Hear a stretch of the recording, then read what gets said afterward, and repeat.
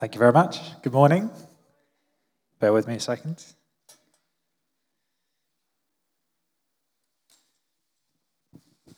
Great stuff. Good. It's great to be with you this morning. Thank you very much for coming. I know you haven't come just to see me, but thank you very much. I appreciate it anyway. We're going to tell a story this morning. As Sarah's alluded to, one of our children is called Gideon, and this is a story that I've told him many times at bedtime. We've got a children's version, which I've spared you from this morning, but we might do the voices. I'm going to throw it out there. I'll threaten that now. I won't do the voices. It's fine. It's all good. But basically, no, I'm not. This is a story about a man. It's a story about a man. It's a story about a nation, and I believe it can be a story about you as well, if you choose for it to be, because this is a defining moment for Gideon. It's a defining moment for him as a man and as a leader. It's a defining moment for the nation of Israel as a people, as God's chosen people, although at the time they may have forgotten it. And I believe it can be a defining moment for you as well, as God's child, as God's chosen representative on earth, although you may have forgotten that as well at times. But it's a defining moment for them and for you. So we're going to start in the Bible, which is a very good place to start. Judges 6, verse 1 to 6 says this: "The Israelites did evil in the eyes of the Lord, and for 7 years he gave them into the hands of the Midianites. Because the power of Midian was so oppressive, the Israelites prepared shelters for themselves in mountain clefts, caves, and strongholds. And whenever the Israelites planted their crops, the Midianites, Amalekites, and the other eastern peoples invaded the country. They camped on the land and ruined the crops all the way to Gaza and did not spare a living thing for Israel, neither sheep nor cattle nor donkeys. They came up with their livestock and their tents like swarms of locusts. It was impossible to count them or their camels. They invaded the land to ravage it. Midian so impoverished the Israelites that they cried out to the Lord for help." This is the context of this story. This is a nation under occupation. It's a nation that's not conquered, but it's oppressed. They're not in slavery, but they're not completely free. And so often that's where we can end up living our lives, potentially. Occupation restricts your life. And you can find that you can still live your life and you still make your choices, but there's something about it that just feels a little bit restricted. There's something that holds you back. And that can be any number of things. So a question for you this morning that we're going to start with, just to set the scene, is what is your occupation? Because if we believe that this is more than just a bedtime story, if we believe that this is more than just a collection of stories, if the Bible itself is more than just a collection of stories, 2 Timothy 3 says that the Bible is God-breathed. We know from Genesis that when God breathes into something, it brings life. So this is a collection of stories that brings life to you and should bring life to you. So if that's true, then this story is here for a reason. So there's an application for it. So what is your occupation? What restricts your life? We are living with an occupying force at the moment at home. It started, as many of these things start, with watching a television program. We live in a golden age of television. There's TV everywhere, all the time, online, on demand, on all the time, pretty much. In the school holidays, certainly CBeebies is doing my head in, if I'm completely honest. But we started watching a TV program, and sometimes it's very easy when you're flicking through TV programs to watch something that you discover is actually not particularly healthy for you. And some of you may have experienced that, and you'll look at a TV program and think that it's not actually, it doesn't really line up with my values. There's content in it that's not particularly helpful. But everybody else is watching it, can't really be that bad, so we'll give it a go. So we watched a program on one occasion which has had a lasting impact on our lives. And I must warn you, please, I do not endorse this program in any way at all, but we did watch one episode of Countryfile. Now, I know what you're thinking. Tim, you're not over 45. I know, that's what I thought. Tim, you don't spend your entire life in wellies. I know, that's what I thought at the time. If you're a die-hard Countryfile fan, I apologize, but you're playing with fire. We watched one episode of Countryfile, and we've genuinely been living with the consequences ever since. I have banned Countryfile from my house because, long, slightly convoluted story short, we bought a dog. Yes. And he's been an occupying force in our life ever since. He has power plays that he does. We'll come down in the morning and he's lying on the sofa, not in the bed where we left him, on the sofa, my sofa that he knows he's not allowed in. He will sit in doorways because he's a pack mentality. He's half collie. He's got quite a pack mentality, so it's all about being the alpha male. So he will sit in doorways in your way, and you have to make him move. Otherwise, he'll kind of assert his dominance over you, etc. But he's an occupying force. He restricts what we do. I have to pick up his poo. I have to feed him. I have to take him for walks. He dominates my time. My wife claims that I will grow to love him. I think it may become a little bit more like Stockholm Syndrome, where you kind of fall in love with your captor, that sort of hostage-captive situation. But I'm not sure. But he is an occupying force in our lives. But your occupying force may not be a dog. It may be something deeper. For years, I struggled with an occupying mindset of I'm not good enough.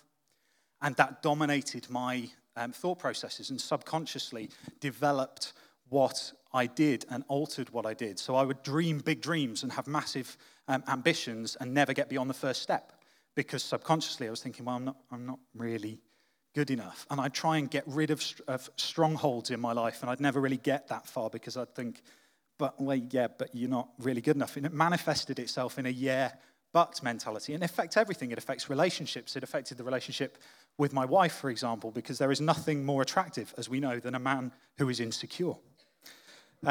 So it was something that really kind of impacts on your relationships. And mindsets and occupation can be like that. And your occupying force may not be that. It can be all sorts of different things. A few examples that I've just pulled out: laziness, apathy, doubt, finances or poverty, poor self-image, stress, anger. All of these things are things that can occupy our lives and can occupy our mindsets. Now, if you're tempted, there are a few exceptions to this that I must stress. Number one, and I only say this because I thought of these as an occupying force at one point, and I am wrong. Children are not an occupying force. They are a gift, as parents have to keep reminding themselves. And your marriage is not an occupying force. It's an alliance. Who you chose to ally yourself with is your own problem. But there we go. Or your own blessing, as it is in my case, I know. So, we often struggle with occupying forces in our lives, and we often do what the Israelites did in this situation, which is they cried out to the Lord. And if we carry on with the story, Judges 6-10 says, Midian so impoverished the Israelites that they cried out to the Lord for help. And when the Israelites cried out to the Lord because of Midian, he sent them a prophet. And we stop there and think, that's brilliant. That's what I need. When I've got a problem, when I've got an issue in my life, I want God to send me a messenger. I want God to send someone to tell me what to do. That's great. And the prophet says, this is what the Lord, the God of Israel says. Brilliant. I brought you up out of Egypt, out of the land of slavery. I rescued you from the hands of the Egyptians, and I delivered you from the hand of all your oppressors. I drove them out before you and gave you their land. I said to you, I am the Lord your God. Do not worship the gods of the Amorites in whose land you live. But you haven't listened to me. That's what the prophet said. That's not particularly encouraging. And sometimes life can feel like that. Sometimes church can feel like that. Sometimes all that seems to happen is it highlights actually how inadequate you are and how the occupying force is there. Bear with me, there is hope. But that's sometimes what can happen. And often we can fall into the comparison trap as well as we look around at other people. And all that seems to do is highlight our own inadequacies because we see or perceive how great their life is. And actually that's just highlighting something in me. But there is hope. And here's the good bit. Verse 11. Then. You see, with God, there's always a then. He may convict you. He may highlight things in your life. You may recognize things, but there is always a then. There is always hope. There is always a moment when God steps in and says, I'm not going to leave you in that place. And God chooses never to abandon us. John 14:18 says, I will not leave you as orphans, but I will come to you. And the whole of that chapter, John 14, 15, and 16, are fantastic promises of Jesus not leaving his people, because Jesus has come, he's died on the cross, he's fulfilled his mission, and he's going back to the Father, but he's not leaving us as orphans. He's not abandoning us. He's sending the Holy Spirit, and he will come to you. Because Israel wasn't conquered it was occupied. And in 2 Corinthians 4, it puts it like this.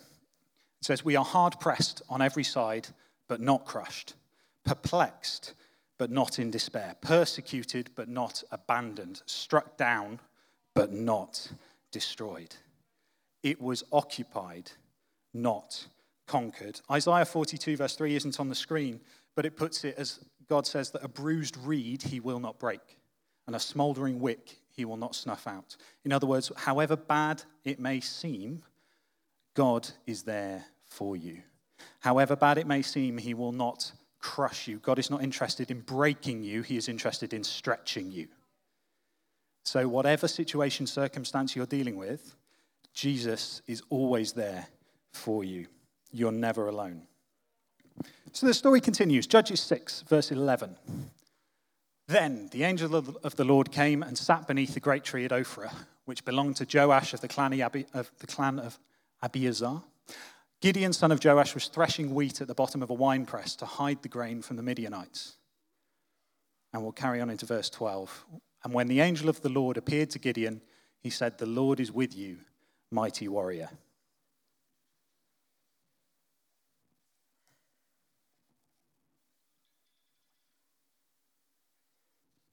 Gideon's threshing wheat in a winepress to hide it.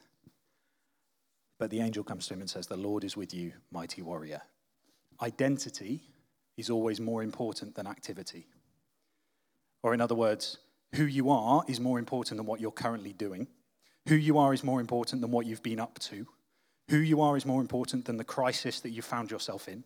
Who you are is more important than the circumstances and the difficulties that rise up around you.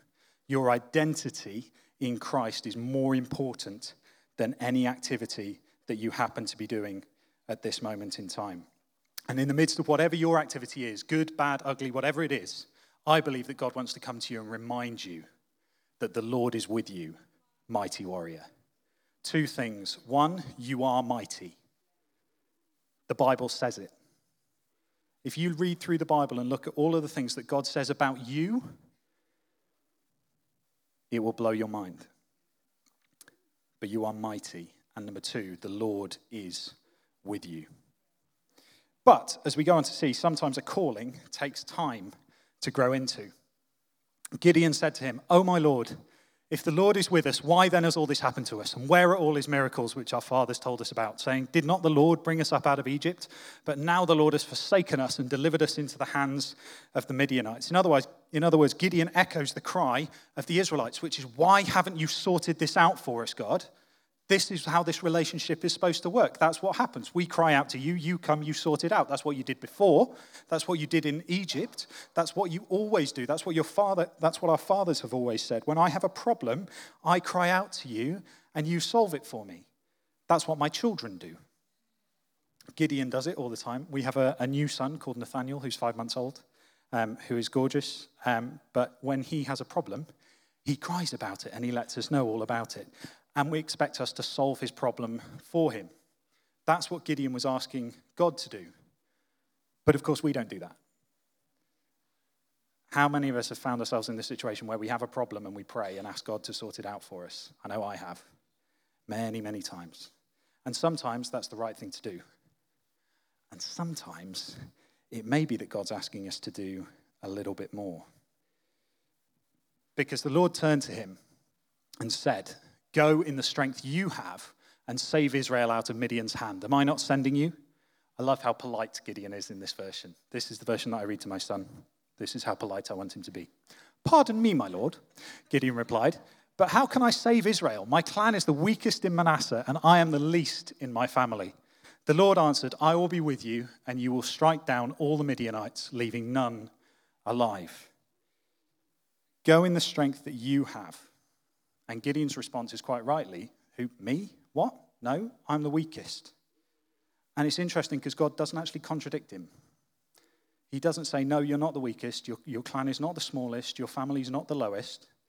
His response is, "No, I'm with you." And actually we discover that this is a story of growing up. This is a story of maturity. Because it's like God turns to Gideon and says, "It's your turn, but I'm still with you." And sometimes in life, when it comes to dealing with our occupations, with our restrictions, it's like God says to us, it's your turn, but I'm still with you. That there is no turning back. Jesus said on the cross, it is finished. The battle has been won. So actually, when it comes to dealing with this stuff, it's your turn, but God's still with you. Because his grace is sufficient for you. We just sang in that song, Christ is enough for me. His grace is enough for you. For his power is made perfect in your weakness. And ultimately, that's what I believe our lives are. They're a story of us maturing in Christ, a story of us maturing in our walk with God. And it's a spiritual growing up that needs to occur, as well as a physical growing up. But sometimes that's difficult, and sometimes we doubt that God's even working in our lives at all. Gideon did. Gideon replied, if now I have found favor in your eyes, give me a sign that it's really you talking to me. Is it really you, God? Seriously. We've all had that thought as well. Is this actually what God wants? And that's the original lie told in the Garden of Eden of, did God really say? Is it really God talking to us? And I've often heard Gideon criticized for this because he asks for a sign. And he asked for a sign 3 times. He asked for it here, he asked for a fleece to be left dry and dew to be on the ground. And then he asks for a fleece to have dew on it and the ground to be left dry, which is an interesting sign to ask for. It wouldn't immediately spring to mind for me, but I don't live in that time. But he's been criticized for doing this as doubting. But it's interesting that God doesn't criticize him for doubting. God actually responds to his requests. And I take from that, don't be discouraged by your doubts. Your doubts are not a sign that God hasn't spoken to you. Your doubts are not a sign that you're wrong. Your doubts are not a sign that God is with you, that God is not with you. But they are something to be overcome. Don't be discouraged by your doubts. Remember, it's your turn, but he's still with you. So God tells Gideon what to do next. That same night, the Lord said to him, take the second bull from your father's herd, the one 7 years old. It's very specific. Tear down your father's altar to Baal and cut down the Asherah pole beside it. Baal and Asherah were the 2 dominant idol gods at the time, the gods of the country that they'd moved into when the Israelites invaded the promised land. They were the 2 dominant gods that God told them not to worship. Tear down the altar, cut down the Asherah pole, and then build a proper kind of altar to the Lord your God on the top of this height. Using the wood of the Asherah pole that you cut down, offer the second bull as a burnt offering.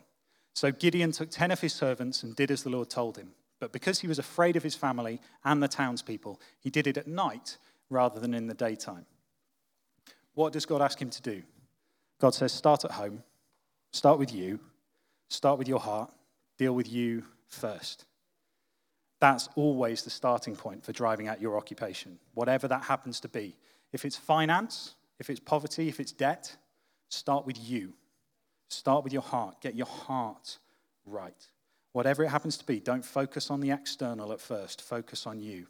Get the heart sorted and everything else will follow, which Gideon does. But if you'll notice, his calling takes some time to grow into because he's afraid and he does it at night. That's okay. Take the first step. You won't necessarily get there overnight. This is a journey. It's a process. It's not an instant God solving it for you straight away. This is a process. Take the first step. Remember, his grace is sufficient for you. It's your turn, but he's still with you. So Gideon goes on this journey of maturity. He develops, he grows, he calls an army together. They actually give him a new name because when he tears down the altar, his family and the townsfolk are livid and go after him. And his father has to stand between them and say, hold on, whoa. Don't take him out. If you believe in Baal, let Baal deal with him. Let Baal contend with him. Don't take him out yourself. And so they give him this new name called Jerubbaal, which we'll see in the next verse, which means let Baal contend with him, which is an interesting name to have and something to be known as. But Judges 7, 1-3. Gideon has already gathered a massive army together. people have resonated with his calling. People have resonated with what he's saying, that he wants to drive out the occupation in the land. And early in the morning, Jerubbaal, that is Gideon, and all his men camped at the spring of Harod. The camp of Midian was north of them in the valley near the hill of Moreh. The Lord said to Gideon, "You have too many men. I cannot deliver Midian into their hands, or Israel would boast against me. My own strength has saved me.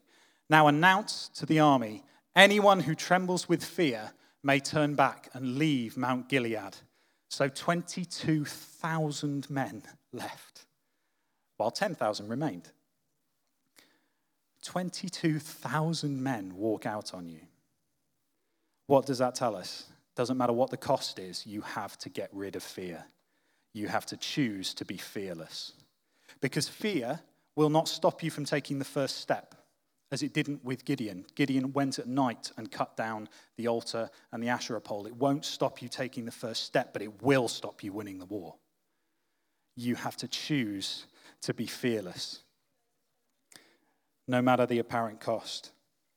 Psalm 118 says this, "The Lord is with me, I will not be afraid." I believe that's a choice. I will not be afraid. What can mere mortals do to me? The Lord is with me. He is my helper. I look in triumph on my enemies. So he gets rid of 22,000 men. He has 10,000 left. It's okay. 10,000 is a good number. I like 10,000. It's a good number. God says, Judges 7 verse 4, "There are still too many men. Take them down to the water, and I will thin them out for you there. If I say this one shall go with you, he shall go. But if I say this one shall not go with you, he shall not go." And so God goes through this process of removing people from Gideon's army. And he removes 9,700 men, which gives you 300 left, which isn't that many to fight a battle with.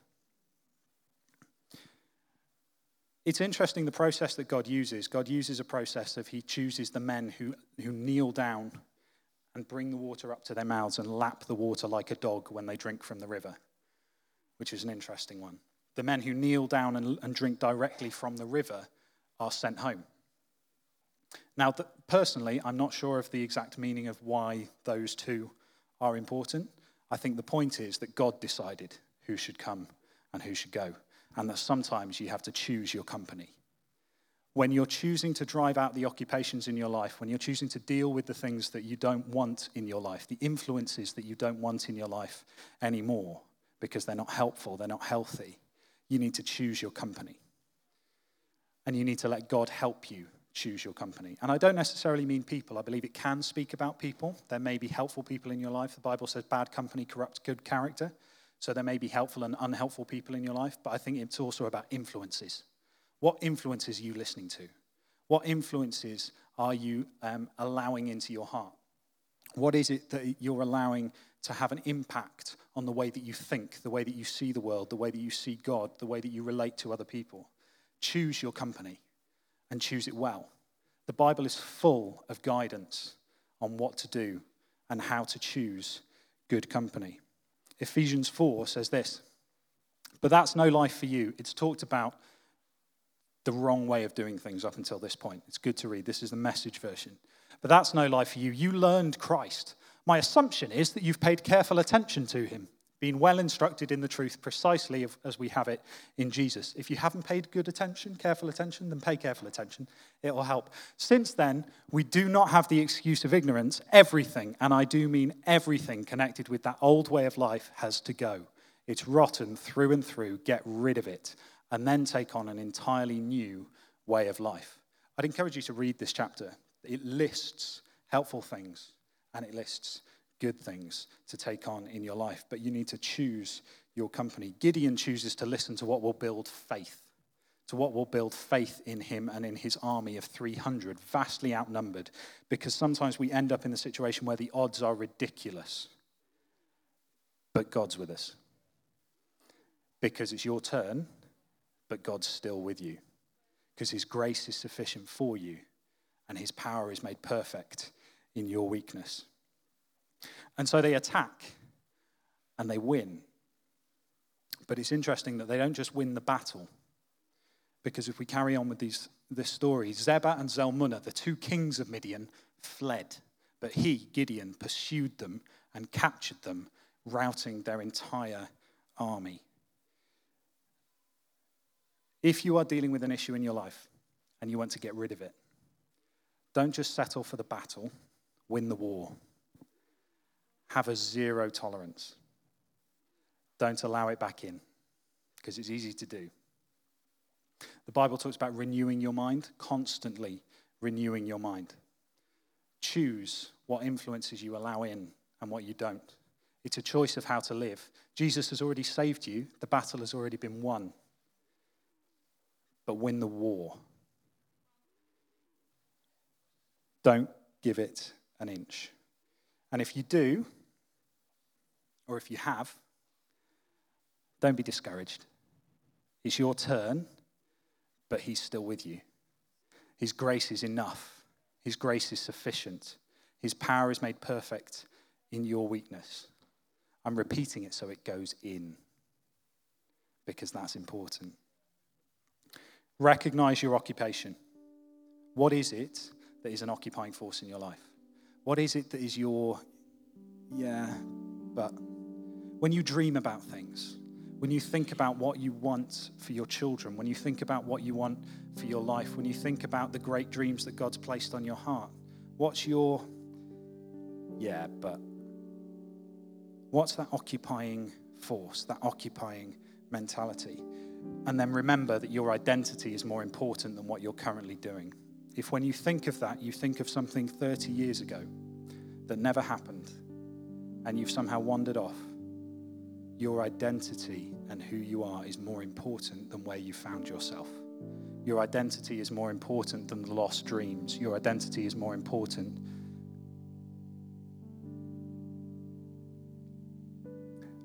God says that he will restore the years that the locusts have taken. There is always a then, no matter where you found yourself. Don't be discouraged by your doubts. If I just said that and you went, but, don't be discouraged by your doubts.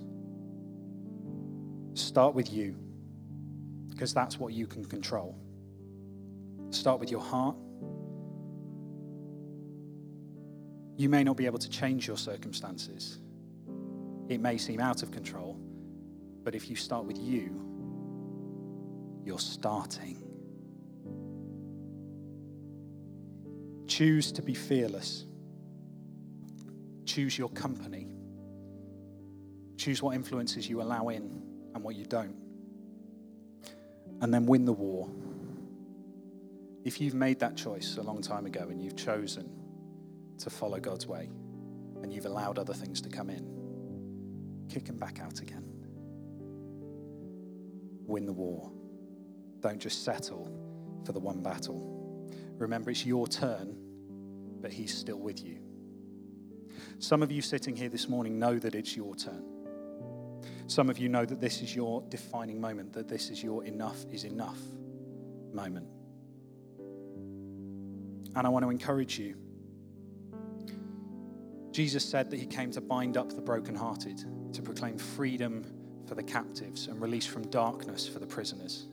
That freedom is here for you today. If you're dealing with an occupying force in your life, that freedom is here for you today. It's your turn.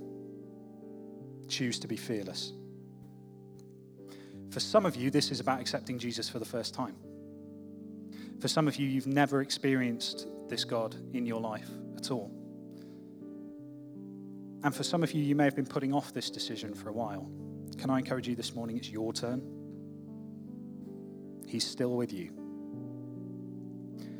So if you'd like to know more about this God, you'd like to know more about this God who loves you and believes in you and has great things for you, who sent his son that you may have life in all its fullness, not restricted, then can I encourage you just to put up your hand this morning? If you'd like to speak to somebody at the end, if you'd like to pray with somebody at the end, and you'd like to invite Jesus into your life, then now is your turn. One of the welcome team will see, and they'll come and talk to you at the end.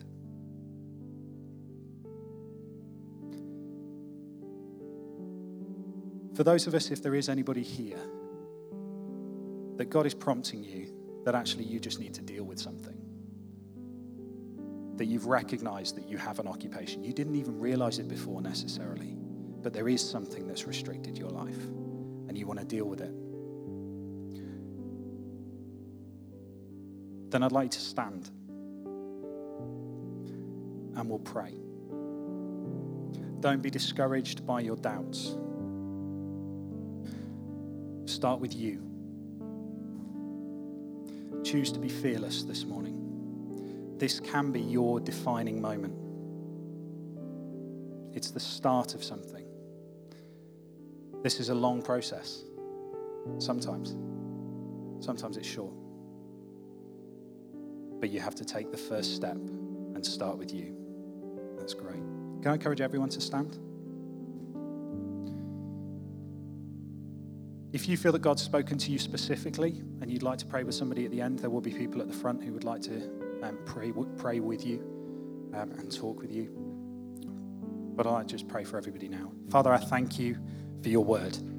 God, I thank you for the story of Gideon. God, I thank you that it in itself raises faith in us.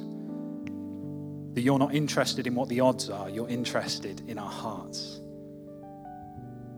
And Jesus, I thank you that you empower us to deal with things in our lives. Father, I thank you that you are with us. That you have not left us as orphans, but that you came to us. And Jesus, we choose to recognize that this morning. Father, will you help us to drive out the occupations in our lives, to win the war.